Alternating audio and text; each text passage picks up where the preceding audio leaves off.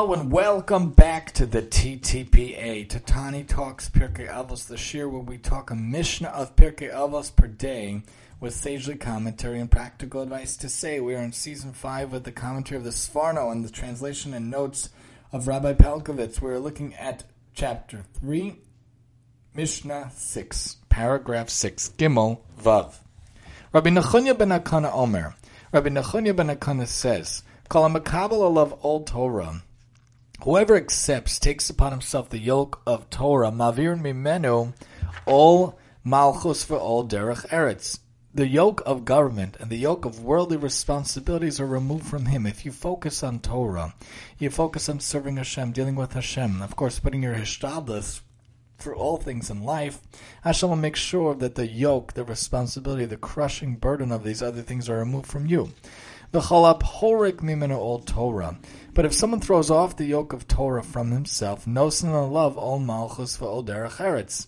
The yoke of government, the yoke of worldly responsibilities are placed upon him. Because if you don't put the Torah on the pedestal that it deserves, you don't put it as the first purpose, the first place in your life, then these other things are going to put on top of you. Someone who says, I'll take care of it when I take care of it, it's not going to have time to take care of it because he's not prioritizing properly, not having proper time management. You have to make sure to have the proper way of going about things in life. Make sure to properly prioritize what needs to be prioritized in life. The Sforno points out that the yoke of worldly responsibilities refers to the bothersome preoccupation with one's personal needs and responsibilities and securing protection from life's vicissitudes. He teaches us that when one who has accepted the yoke of Torah casts it off, Shana Ufarash, one who has studied and left, he will be burdened with the yoke of government, as it says, Tachas asher lo avadata ve'avadata es oyevecha, because you do not serve Hashem, you will serve your enemies. Devarim points that out. And the yoke of worldly responsibilities will also be his, as it says, Bera'av uvetzama uve'erom, in hunger and in thirst, and without clothing. The Sforno points out you have to make sure to put the Torah as the priority in your life. The notes point out that the Sforno interprets this Mishnah as referring to one who studied Torah and rejected it. Since such an individual cast off and rejected the yoke of Torah, another yoke must perforce come in its place, for there can be no vacuum.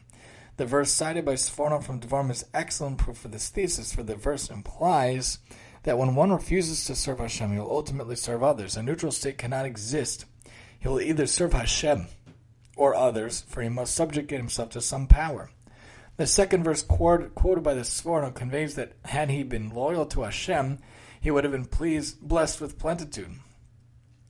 But because he was not loyal to him, he will now be forced to toil and labor just to clothe and feed himself. This is what is meant by the yoke of worldly responsibility.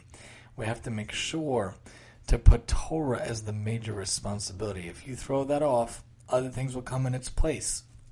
If you don't give it priority, other things will be given priority, God forbid. So first comes taking care of the things for Torah, for Hashem, of course, also taking care of the wife and the kids, the spouse and the kids, making sure to properly prioritize what you need to do in life in order that the other things don't come in. If you take care to focus yourself that Torah is a priority, mitzvahs and chesed are a priority in life, then these other things won't come upon you, won't be burdens, and won't be things that you have to shoulder in your life. So make sure to shoulder Torah first, and then everything else will fall away, and everything will go into place in the right way, in the proper way, hopefully, throughout all of your days. Join us next time as we talk about 10 sitting and talking Torah here on the TTPA, and I'm your host, Tani.